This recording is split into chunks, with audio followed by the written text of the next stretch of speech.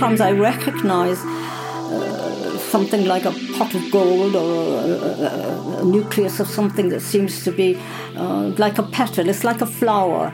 Sometimes the flower is a bud, and somewhere I just feel it slowly opening, and I want to give this opening space to breathe.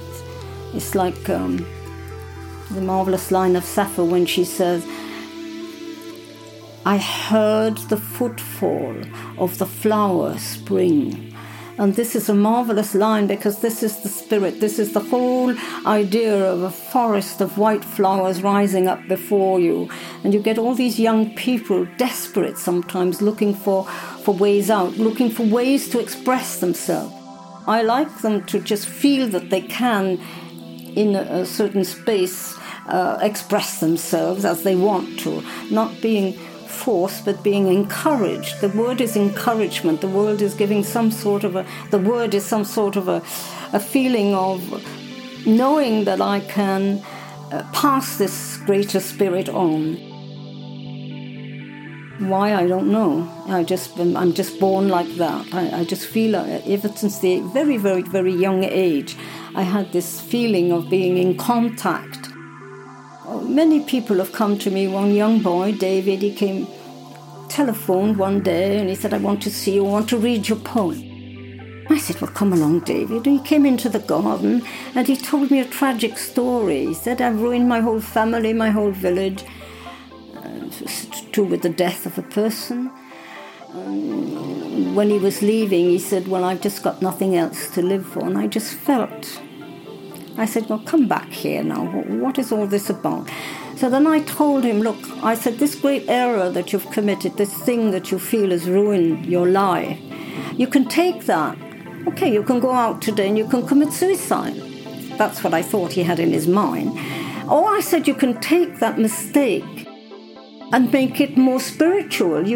That can be a message, even a message that seems to be bad turns out to be good if you can show to others what not to do. And he still writes to me. He's forming his own band, and he's happy, married with children, and writing beautiful songs. So this is the kind of thing I want to create, if you like, or that I'm sensitive to. You know immediately when somebody, I know immediately when somebody really needs help. And the only thing I can say is that the greater spirit is always there to help me help. How would you say art acts as a way of the circuit breaker and changing lives in that sense? Because it changed your life, hasn't it? Art changed my life? Interesting. I'm not sure about that. I think I was just born. I mean, you're born an artist or a poet, and you just develop it. I'm not sure what changed my life.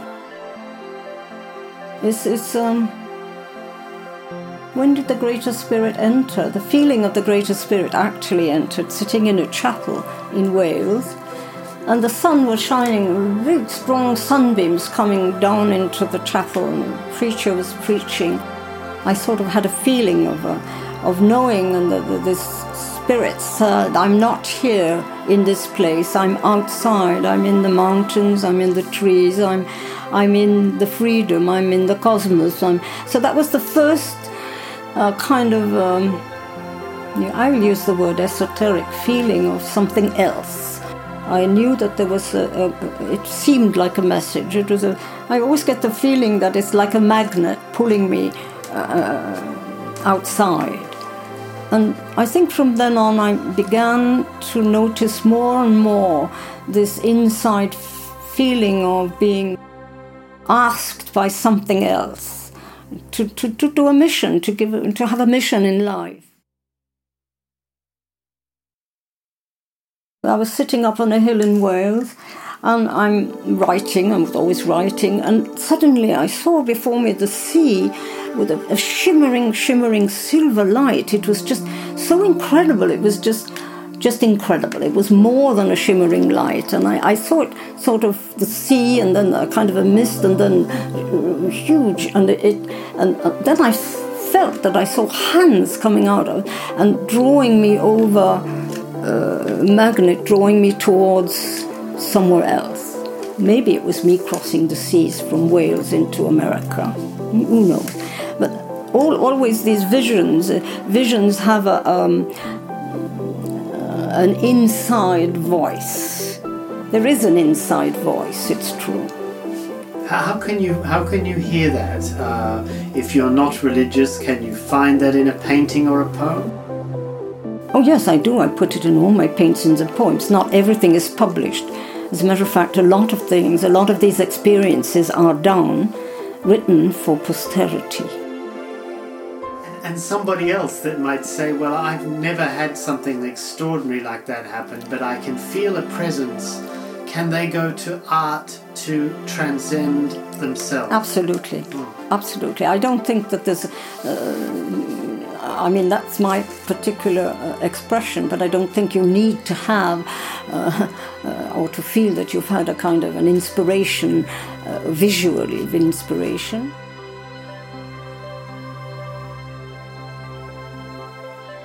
I think you're born artists and that you're there to give expression to what you're given. You're born with this talent or whatever, and you express it in such a way that you reach the people just by the messages just come out of the paintings or the poetry or the writing.